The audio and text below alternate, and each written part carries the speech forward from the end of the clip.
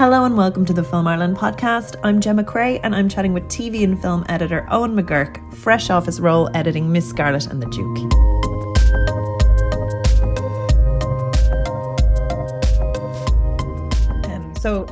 Thank you so much for chatting with us. It's great to get the perspective of an editor, because I think if you don't know editing, people are very surprised. It's so creative. Like, it's very technical, but it's so deeply creative. And you can essentially, if in certain types of projects, like, you're telling the story in many ways.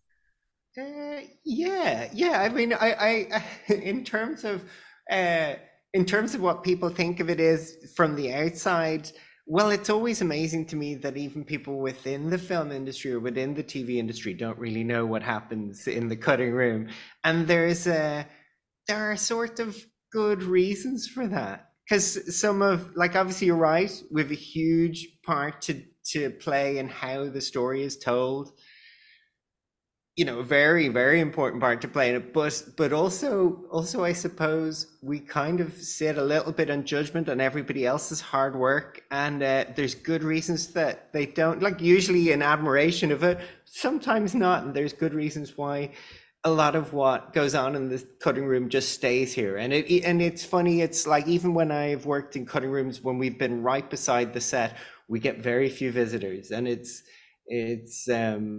like, even you almost never see an actor, say, in the cutting room, and there are very good reasons for that too, because it just couldn't help them, seeing themselves halfway through a show or whatever. So there's an awful lot of secrecy that surrounds the cutting room, and so this feels a little odd for me doing an interview, because usually I have to be very discreet, and usually if anybody asks me how things are going, everything's wonderful and everybody's great, and we won't go into specifics, but like, broad strokes, yeah. like, because I think we've all sort of been there, but I also think it's helpful for maybe people to know what can go wrong and what to avoid. Sure. Like, what are common mistakes people do, because I mean, you're someone who started off, was Gridlock a film-based short, or like, Oh yeah. Oh well, I'd been in cutting rooms for a very long very time long when I time? did Gridlock. So Yeah. who was that for? It was, well, obviously it was Ian Hunt Duffy's the director, and Derek. Actually, it was through Narian Van Mela, I think, that I got that. Who's the DOP on it, because I'd cut other things that Narian had shot, and he liked the way I cut his shots. So I like the way he shot things. So that was a very kind of profitable arrangement for the both of us, I think, for a while. But God, that's what, is that about 8 years ago? So, or maybe not so long actually. But that was great. Yeah, I'd been working obviously in cutting rooms for, I don't know, a long time by the time that came along. But that's an interesting one for anyone who doesn't know, in that it's a mystery short. It obviously, in terms of Irish shorts, it won, I don't know if it won 100 awards around the world, but it certainly won north of 70 or 80. So it was very successful. It had a long run in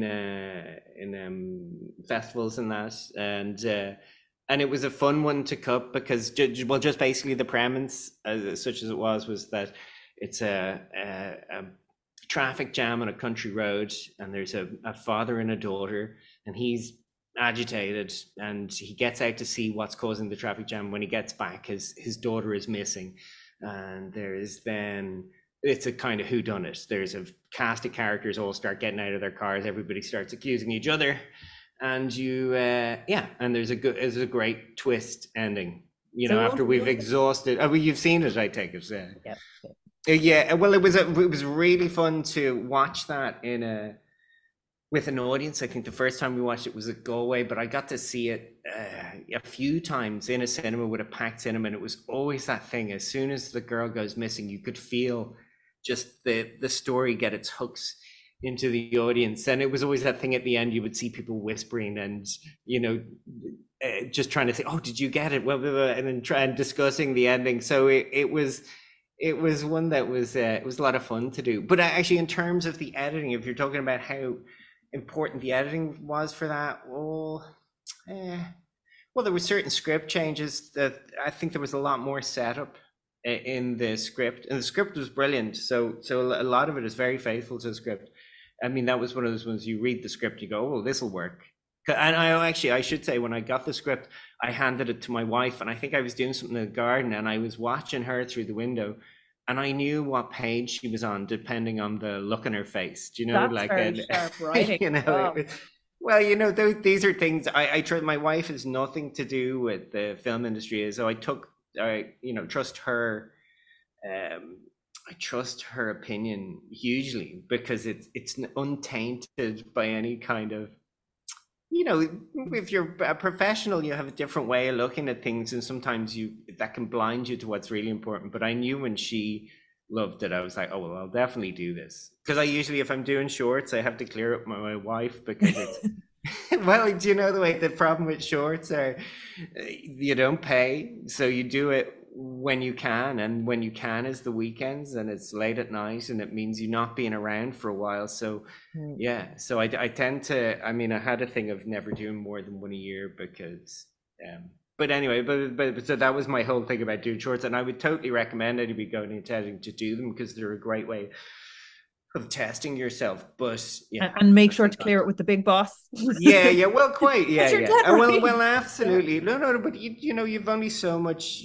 I know in the past, I've definitely spread myself too thin that way. So, um, but in terms of Gridlock specifically, in terms of the big thing, I think without wanting to give away the ending, the big thing that we had to do, or that I saw as the editor's job, and that obviously there was a pacing job involved, which I think worked really well. But what I was most pleased with was disguising who the actual killer was, or the actual, not killer, but the villain of the piece was, while at the same time giving you enough hints that at the end, when it's revealed, you go, oh, of course. Because the problem was, initially, in initial cuts of it, it was very obvious who it was right from the start.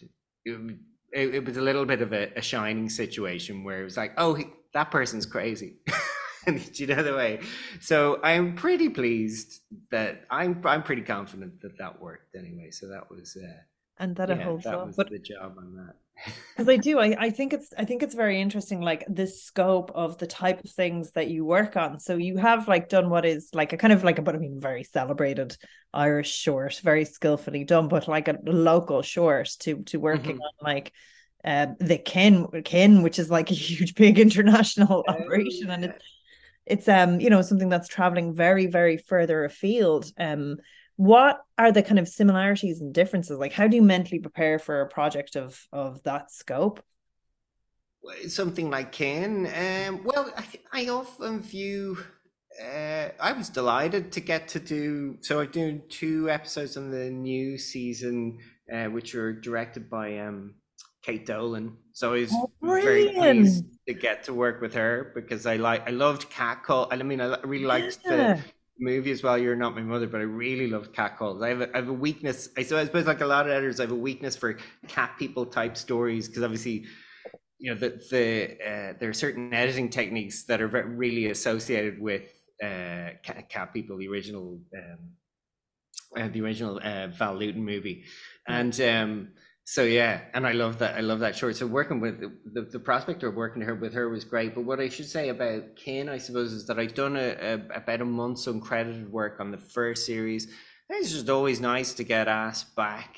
That's a they don't ask you back if it didn't go well. Like, so I really enjoyed working on the first series. And one of the things that was really good about it, I think Peter and everyone behind it, and Emma Fleischer, so Peter McKenna is the showrunner, they're very clear eyed about what the strengths and weaknesses of the show. And I was very confident from talking to them that they knew how to make the show better, and I'm really hoping that, yeah, can't wait till people see the new series. But in terms of, like, does it make you nervous or anything? No, I mean, you just always kind of, I don't know. I'm always kind of keen to show people what I can do. Yeah. I'm pretty, I'm not new to this. I suppose I've been in like the room I'm sitting in now in Screen Scene is directly underneath the first drama cutting room that I worked in, which was about 20 years ago on Bachelor's Walk. So I don't get nervous as such. This is far more nerve wracking for me than anything I would do in work. Oh It's no. well, this is new to me, talking to people about editing, and but you well know. I suppose I talk to my assistants about editing, or when I was an assistant, I talked to the editors. It was an everyday thing, so it is something that sort of yeah, it's a topic of conversation for me all the time. But yeah, in terms of looking forward to Kane, I suppose really you just read the scripts. I'm not an editor that ignores the scripts. I know some people seem to think that it's all about whatever they shoot. I really don't agree with that. I think the more familiar you are with the script, the more you can gauge what kind of a job it's going to be, whether you're going to need to restructure things, whether it's just going to work. Like what it kind of tells you what you're going to be spending your time doing. Because if you have a script that absolutely works, you're just going to be making a good thing better. If you have a script that you start to, you do have to watch. Sometimes you read a script in quite a with a professional eye where you're kind of kicking the wheels of it going, because if there are problems as the editor, they're going to be your problems eventually. There's nobody else is going to solve those things if they're already there, particularly if it's a structural thing, or if you think the storytelling's unclear, that is going to be your job to sort that out. So certainly in terms of preparing for again, I know I read the scripts, I talked to Kate, and I was pretty confident it was not going to be terribly hard for me in the best way possible. It was like, and that's how it transpired. I've got to say that was it was a pretty in a good way, an easy gig for me, in that the scripts were already good. Kate's a good director. She it was her first time doing TV, but it was her first time And using that's two a big cameras. But gig. Like, I mean, she's so talented oh and yeah, so celebrated. And oh my God, her feature is brilliant. Like, I love yeah. Oh well, it wasn't. Yeah, well, I wasn't like surprised at how quickly it. she took to it, but it should like just in a practical way, yeah, that she hadn't used a two camera setup before.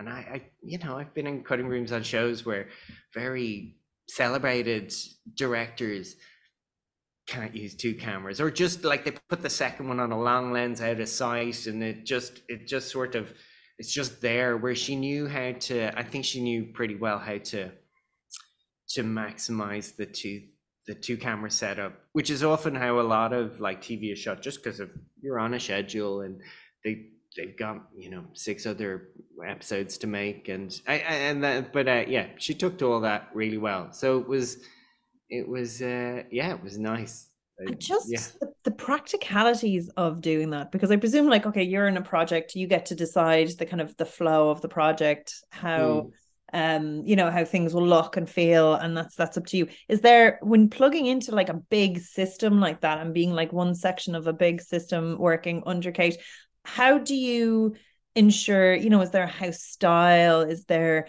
specific pacing, like how do you ensure that all the episodes feel the same? Because it's just, like that you're part of one big ecosystem. Like, is that something that, people come in and like producers and showrunners come in and sit with you and actually go, we normally do it this way? Or is it something that you're given on a sheet beforehand? Is it something you play by No, ear? Like, I've never been no handed a star sheet. No. wipes, only star wipes? Yeah, people frown on Star Wipes. It's a real shame. I never get to. I always try and slip one in, but yeah, they always take it out. No, what I would say in terms of the obvious thing that has changed over the last, say, 20 years was when I started.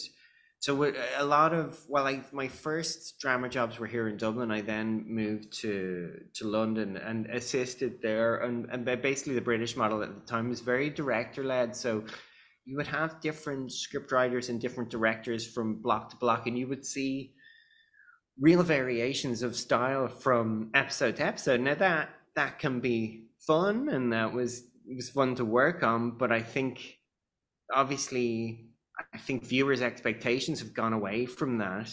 and then that people want a consistent show and characters to be consistent from one week to the next. And certainly the more episodic style that I was used to saying the noughties didn't lend itself to that. And I should say at the time, it wasn't like people behind the scenes weren't aware of this. The Sopranos and The Wire had come along and people were looking at them in Britain like with astonishment, going, "Oh my God, look at this! It's a big story they're telling as opposed to just a week to week thing."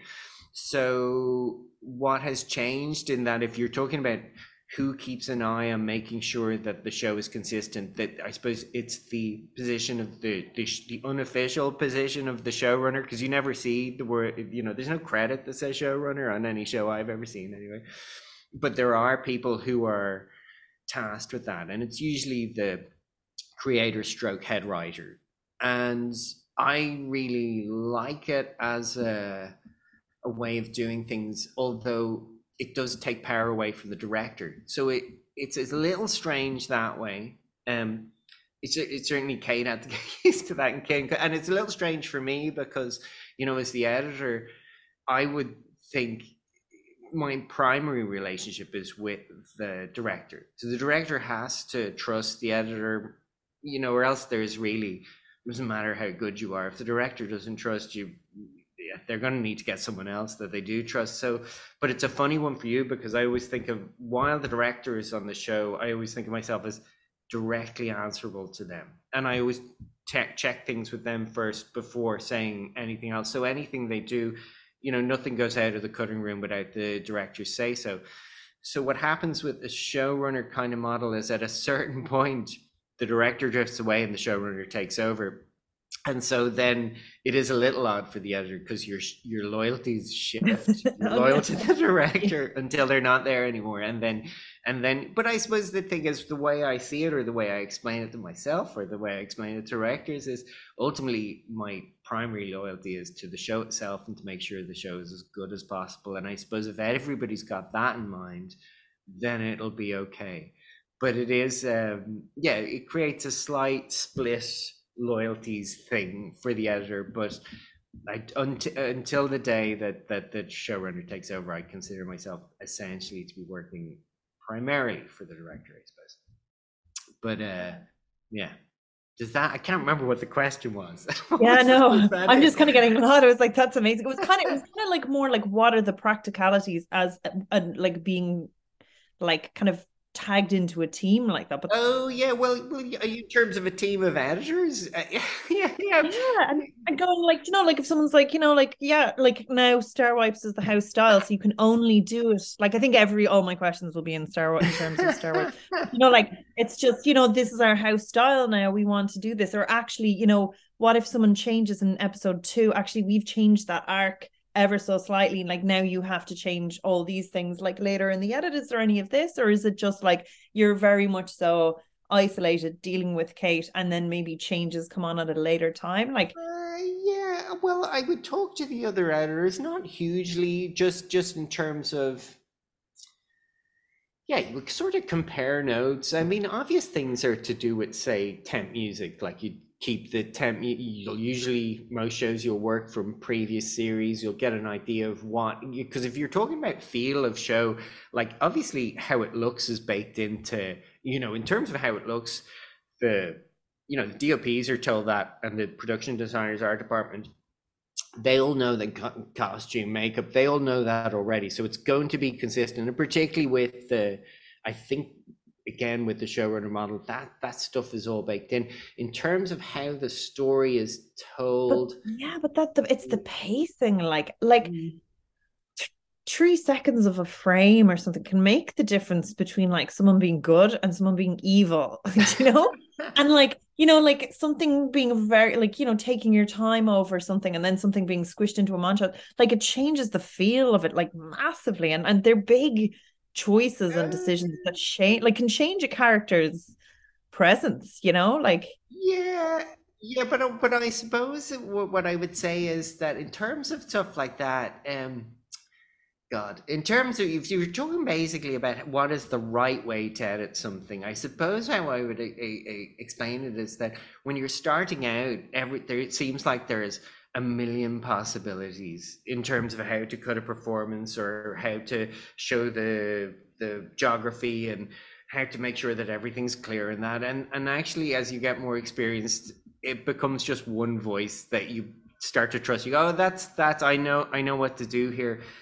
Mm. In terms of I don't think I ever get told how to cut things, like, because I don't really think that editing. Yeah, people think, like you were when you were introducing it, you think of it in a technological way because there's all this hardware involved. But once you get the hang of all that, it's actually an emotional thing. It's not even really about aesthetics or continuity or any of the things, or it's actually about knowing what the emotional thread is in a scene and in a performance, and how to accentuate it or pull it back in a way that's right for the story. So I suppose you're always sort of subservient to what's the best way to tell the story. And that, I suppose, there's no style of editing as such, like, as in, well, obviously there's certain ways of cutting certain kinds of moments, whether comedy moments or action moments or musical moments, whatever. But most shows will have all those things within them anyway. If it's got a broad range of I don't know, different kinds of scenes and different kinds of moments, you'll have to employ things that are kind of horror moments or comedy moments in all sorts of genres, whether it's kin or anything like. And so you have to have those things in your toolbox, and you have to know how to achieve certain kind of emotional effects. But yeah, I don't know. I'm always a bit nervous of the word style with editing, because a style to me sounds like something you would impose on the material, and I don't. I don't know how to say this without saying I have no style. So no, I don't have a specific editing style, I suppose.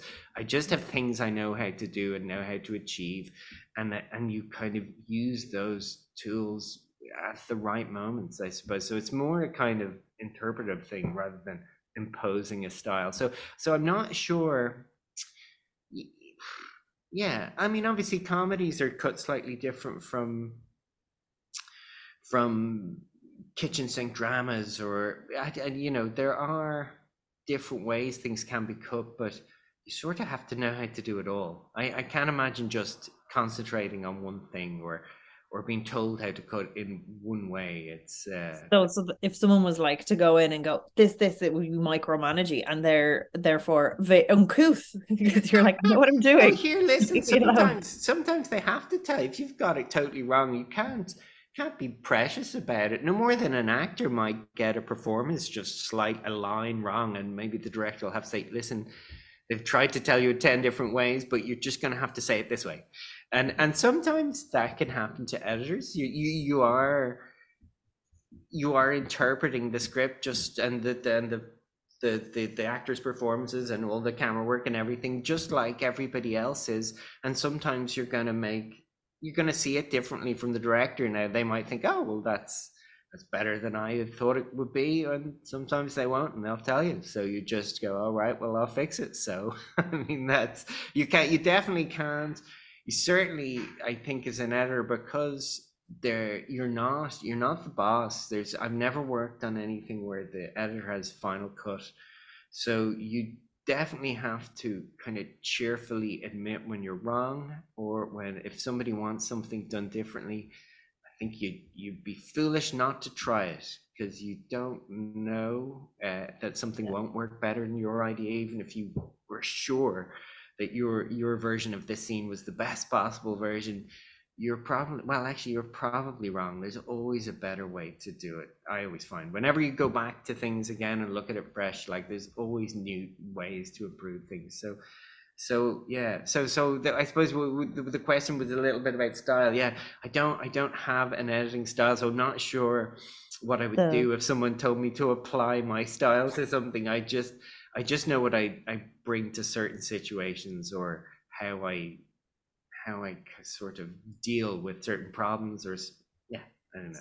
sort of thing. So do you find as well, like some of it is like managing expectations and people politics, where you're like when you were saying that about the actor, I was sort of laughing because one of my friends was an actor, and I remember she was like, I had cut like a test scene for her because I'm not an editor. I just Sure. took a film based course, and I Yeah. was like one finger editing, like an 8-year-old trying to type on a keyboard. But it's like not all 80-year-olds. There's many technical capability 8-year-olds, but it's like that thing where she was watching herself and she was cringing, and I was like, go away and I'll show you the end of it. And then Oh, at the end of it she was fine. Like she was oh like, oh, it's yeah. like it's every moment she's like, oh, Well, it was there you go. Now you know. Yeah, that's exactly it. Why would they put themselves through that to see you do that? But you would have seen how you can. I mean, the extent to which you can manipulate a performance is quite. You know, it's a pretty powerful tool, editing, in terms of how it affects the performance. I mean, you can improve a performance. You can certainly ruin a performance by the way you cut it, and you have to. I suppose as an editor, in terms of how I deal with actors, well, you have to be. I mean, you have to sort of be very respectful of what they've done, because I would think acting is a far braver thing to do in than editing. I'm not put. Nobody ever sees me. I'm hidden away in a room. I don't have to perform. I rarely have to except for perform in now. front of. You have Except to now, talk to yeah, us. this is nerve wracking. Editing's easy.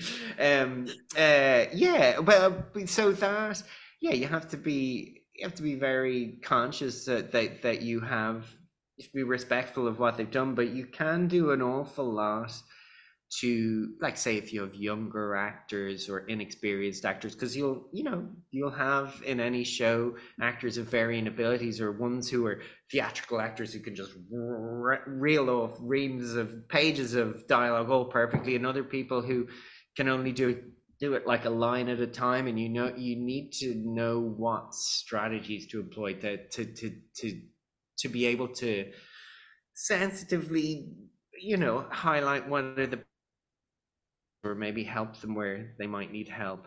Um, but sorry, you were saying in terms of the managing of Managing expectations. of expectations, and I presume that means like, like I can't speak to this, and I'm definitely not looking for any specifics because I'm sure NDAs have been signed left, right, and center. But even like a power struggle between a director and a producer, or like that kind of clash of opinions in a room where maybe people don't agree that they're both so invested on it.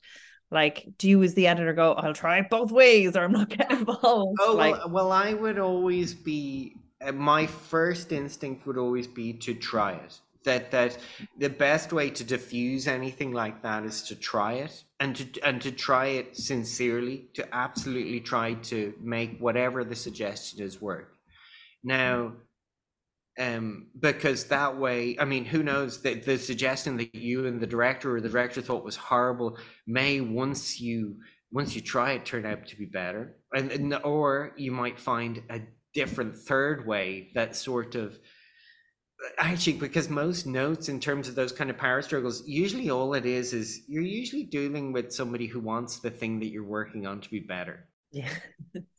Then like, okay, so they're very different structures. So the short film, and that you'd be doing kind of like in dribs and drabs, and then I presume the kin is you are block booked for a set period of time, Yeah. and that is your focus.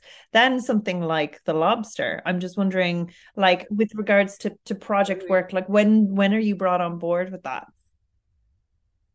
Oh, well, the lobster was, yeah. So that was, I don't know if that was my last job as an assistant, but it was one of my last jobs as an assistant, and it was one of the things where I wasn't the first choice as the first assistant.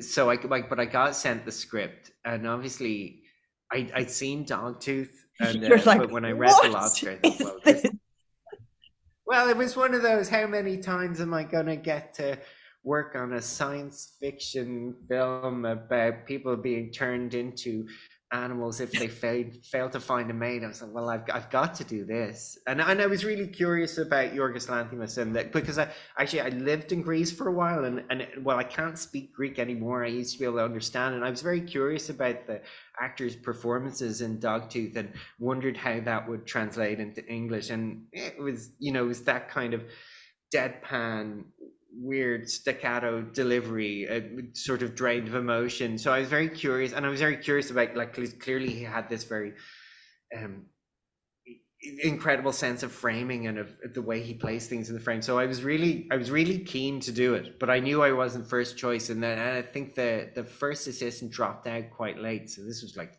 I don't know, 10 days before they were due to start shooting down in Park Nasilla.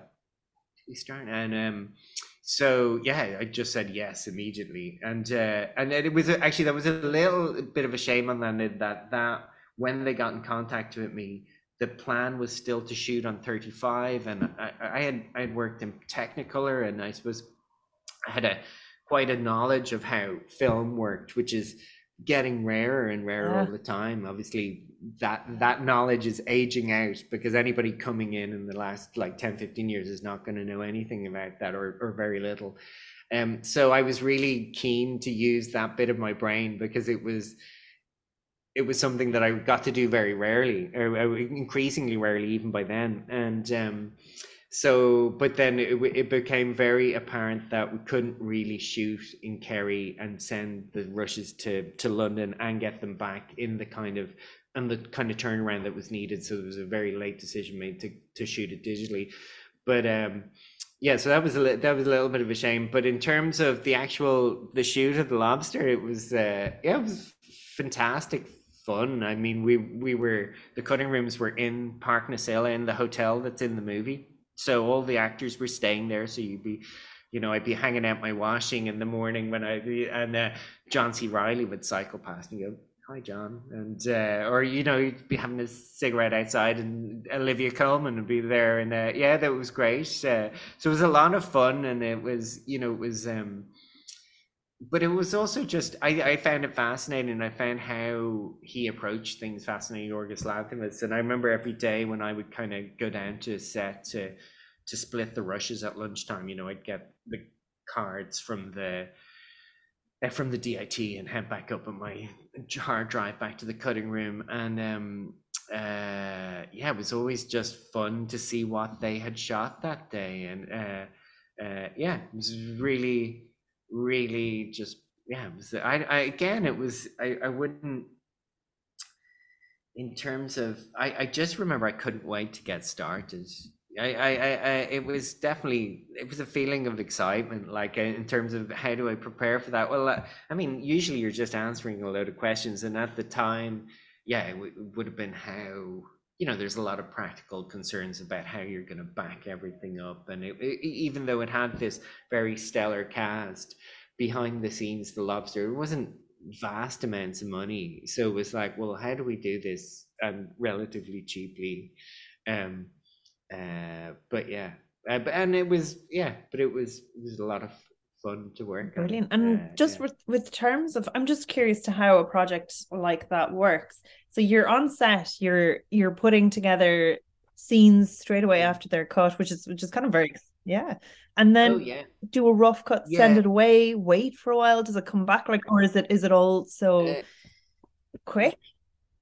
well, that was a slightly unusual one, in that so yes, there was another Yorgos, the editor, Blackfish, who's fantastic. Who I was assisting. So he would, yeah, I would prep up all the rushes, and he would cut and try and keep up with camera, and prepare a cut as we were going. And occasionally Yorgos Lanthimos would come in and see what we had done.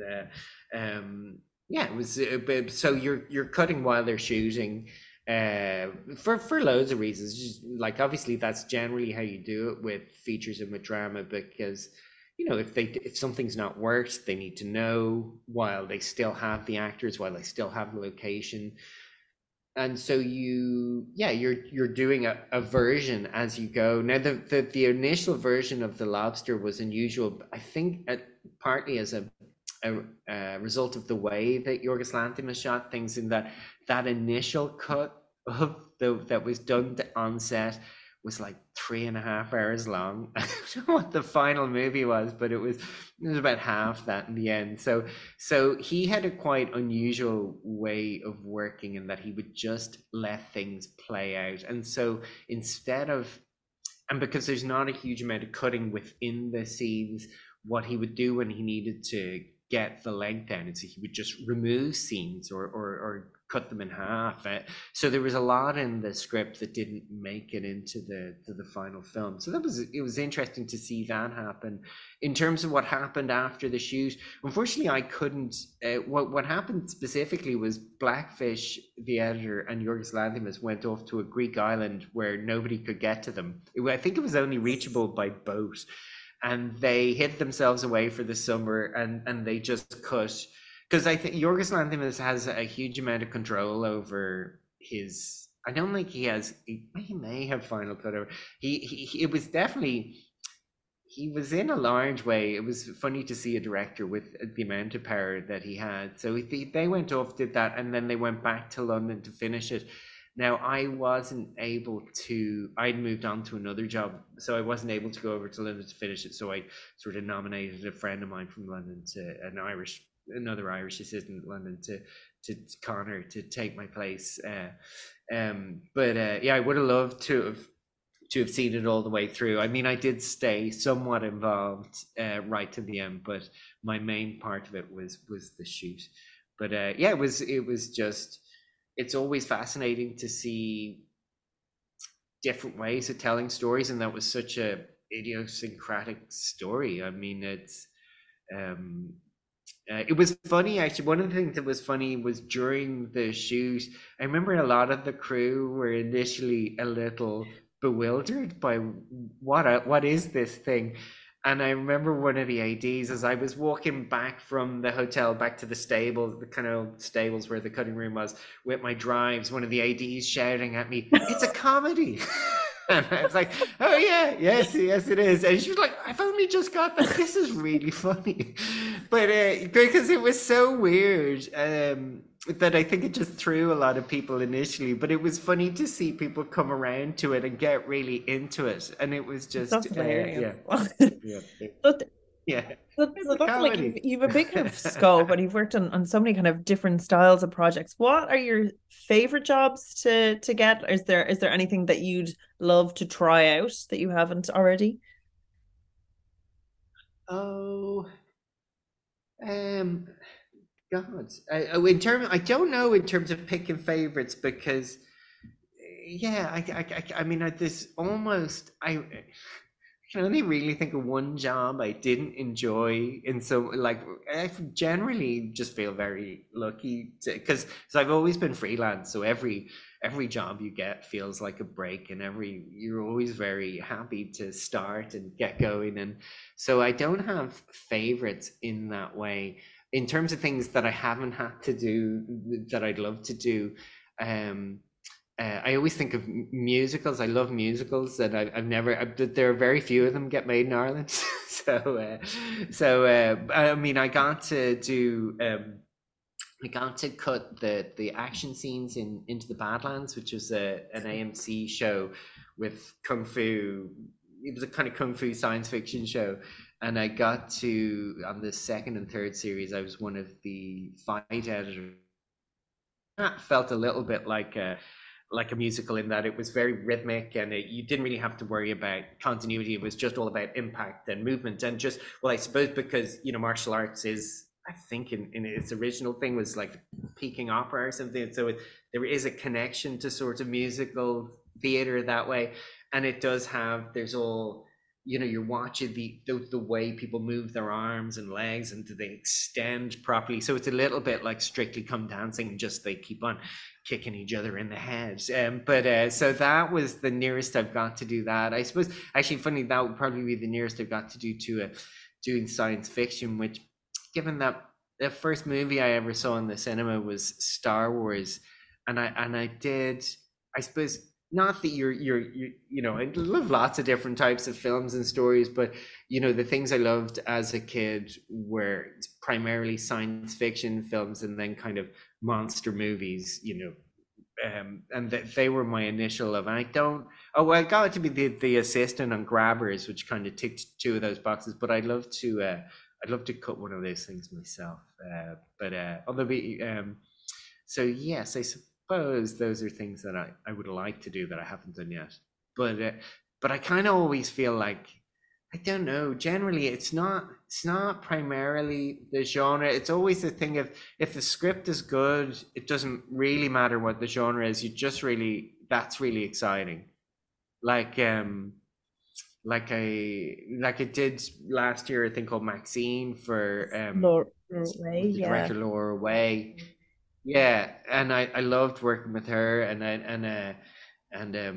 yeah, and I thought the scripts for that were fascinating. Now it received a relatively mixed response, but I'm curious to see how it. I think it's going to be on Netflix later this year, so I'm curious to see what people think of it. But I think some of the response to that was maybe more to do with Mm. the subject matter uh, than the thing itself, because yeah, that was one where I wouldn't have necessarily picked it beforehand if you just if you I'd never thought about working in a true crime genre as such, but I remember reading those scripts and going, oh well, I find this interesting about the sorry, just for it's obviously about the Soho murders and about Maxine Carr and Ian Huntley, and I just when I read the scripts is oh these are two liars lying to each other, themselves, and everybody around them, and I mean I know that it's real subject matter, so you have to be sensitive to that, but just as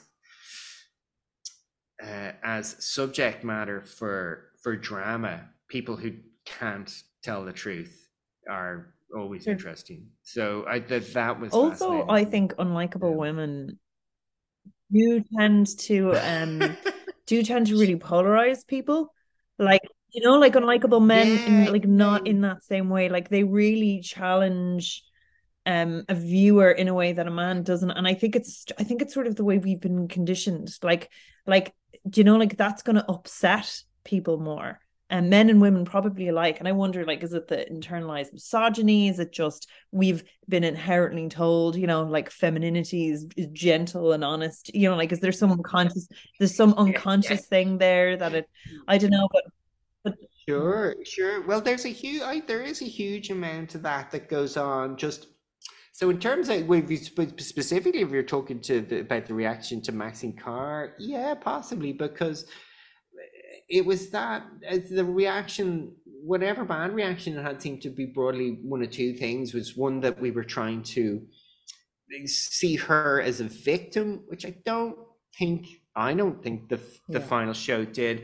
And then other people thought that we were endangering her in some way, which I don't think that's true either. But in terms of her character, yeah, yeah. I mean, it is always that thing with her in that she is lumped in with Rose West and Myra Hindley, and they actively, and all of the three of these women had psychopathic partners. I mean, but yeah, it's funny that the men involved seem to be, you're right, not as don't catch the public imagination in the same way that those three women did, and that's not to exonerate her in any way, but it is. Yeah, I do think that that's part of it. I would say, just actually, funnily enough, just in terms of people's response to any kind of films and TV shows, is that ones that are created for women, I always find whenever you're working on one on a genre that's aimed at women, you sort of know it's going to be quite badly Yeah. reviewed. Like it's always, like if you think of, you know, like even if you think in terms of literature that what's the phrase, chick lit, like it's so dismissive, and whenever you're working on something that's aimed at women, and if it's glossy, like these things are always pejorative, like as if something that looks glossy, well, why wouldn't you want something that looks glossy? That's nice to look at. Like, so that's like, if you think romantic comedies are always, they always seem to be docked at least a star. Like I love romantic comedies, like But and I know often these Yeah, things but are it's women's really hard authors to as well. do. It's women musicians. If you look at like women's voices aren't heard on the radio as much, like women academic, like it's very funny. It is just I think unconsciously society doesn't necessarily love listening to women's voices. So like that's why, you know, like this thing of equality on panels, like people really have to strive for it because you're like, oh, and someone was saying actually if it's statistically deeply unlikely if you were to pick just say like a number at random, say from academics or experts in a field, that you would get so few women on panels. Like if you were to go, okay, well, like look, there's like this amount of even like male dominated areas or academics or something like that, you actually it's unlikely to get all like statistically you would be unlikely if you just picked a cross section of panelists from that pool, you'd be unlikely to get it. And it's in and like I mean people are aware of it now, so it's starting to change. But I think like that what you're saying in art forms and the way people perceive it, it's still slower to be filtered down. Like people are taking action, but it's not fully there. I think it's like people are starting to open up and listen to those different voices, but they're still not fully heard and deemed to be not mainstream when it's 50% of the population. Well, it's yeah, I mean, yeah, it's just, oh, well, I tell you one thing that I always think is funny is just say, in terms of, like, because my job essentially, actually, if you get right down to it, is to manipulate the audience into an emotional response.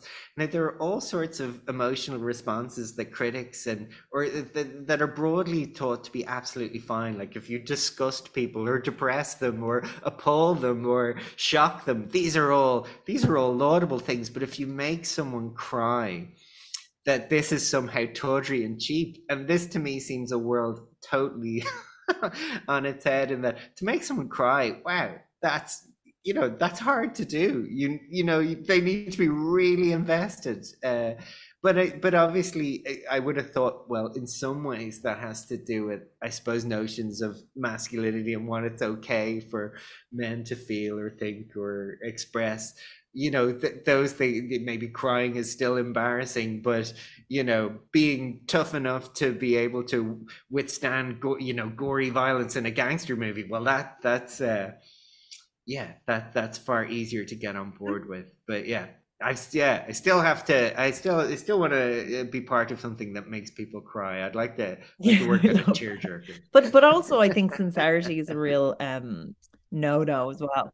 Like like Oh yeah. sincerity, like like emotionally earnest people, like simple stories. I think like a lot of they get critically panned. And like sometimes they are just terrible. Like sometimes they are just like base level. Like sometimes they're really funny and complex and but I think people don't like to watch that sincerity. I think they find it really uncomfortable, like or mainstream or something as well. If you like there was something that I was watching and it was, like a small town pulls together and achieve a goal against the odds and I was like, actually it's quite good. Like the characters were well rendered, like it was very sweet. You knew from the second you sit down where it's going and it's like the Sure. underdog film and this particular underdog film was like it's well made, it's well shot, it's well put together. Again, the characters are kind of nice and rich and mixed. Like it's not reinventing the wheel in terms of film structure. It's not an Yeah. avant-garde anything. It's not challenging, but it's a really satisfying watch and it's well executed, panned like by critics, but Yeah. loved by Oh, people. right. Okay. Yeah. Yeah. Well, there you go. I tend to I suppose as I get older, I trust things that connect with people more than I do reviews at this stage. I think, I mean, I remember actually when I worked in Soho, the Soho, oh God, it's on Darley Street, where all the film reviewers go. They go down into these dark screening rooms in the middle of the day, and I remember going, oh, that's it. And I remember I was in the projection room. I can't remember it actually was Mark Commode was in there watching. It was that vampire hunter movie. Abraham Lincoln Vampire. It was something So, but bad. It it was was something quite it bad. was Well, like I think it was great. consciously But I bad. remember thinking, that's a terror. But that's a terrible way to watch a movie. And I always thought, well, like, what an awful way to watch a comedy where so much of the enjoyment, actually, comedies and horrors, I always think are quite badly reviewed. Whereas if they watched them with an audience and could hear people And get screaming and them two laughing, glasses of that would wine be before the very different. screening as well. Do you know? Let them bring their mate from down the pub Sure. who'll be sitting beside them chuckling the whole time. You know, like that's what you want instead of someone going like academic. Like, I mean, it's about the emotional, like it is about eliciting the emotion of laughter, of like happiness, of joy, of fear. Yeah. That's the purpose of them. And like it's when it's a communal experience, it's so like that's why people go to the cinema and don't just oh. Well, quite to go back to the first thing that you brought up was gridlock, and yeah, I mean, for me, the absolute joy that I knew right from when I first saw the script was like, oh, I'd love to watch this with an audience. So always that was the goal was I always had that as the end point is, oh, one day we'll get to sit in a packed cinema and watch this with other people and feel that reaction to it, and it worked exactly, pretty much exactly as it was planned. And that feeling, I suppose, actually, if I were to go back to like how I ever ended up in films in the first place, like I have very that time my dad brought me to Star Wars when I was 4. I remember almost none of it, but I do remember being in a dark room full of people and just that sense of anticipation and excitement, and that, yeah, I don't know. That's really kind of the best part of it for me, and that, I suppose, to be, and yeah, that's something that I, unfortunately, like with TV, you never unfortunately get that feeling because it connects with people in their And on homes in a Twitter, you different can make way. some But sarcastic, really short jokes on like or Mastodon now, like, and that's it. oh, well, I do remember when Twitter first came along, I was working as an assistant on Misfits. It was a show on I E4 love about, kid. It Misfit. had What is Robert it? What is Sheen it? in Next it. Moon with Oh, did Aspos. you? Like I'll always It remember was, that tagline. It's such a good yeah, yeah, show. exactly. Oh, you've Yeah. described it I better know than I ever that was could. the Oh, yeah, tagline I of it. worked. Like I'd love to claim. I was. Oh, we didn't know that in the cutting room. Yeah, I worked on. I think I worked on all 5 series of that in some capacity. But it was such, particularly the first couple of series when it went out, watching its kind of target audience, like which is English teenagers or British teenagers, reacting to it was hilarious and tweeting back all the funny lines in it, and instantly it having a life outside was really exciting. So I remember that was, I think, yeah, I remember, I think on the second series I think I might have been on Grabber, so I was in Belfast while it was going out on E4, and just watching Twitter and watching people's reaction to it. Of course, watching Twitter while something you've worked really really hard on, watching the Twitter reaction to it, that could be a double-edged sword. It's not always so kind. I had a really nice uplifting bit. I was like, "Oh, we'll end it there. That's so nice." And then we've ended on this, like everyone's. Yeah. There you go. But thank you so much for chatting with us. It was so interesting. Like.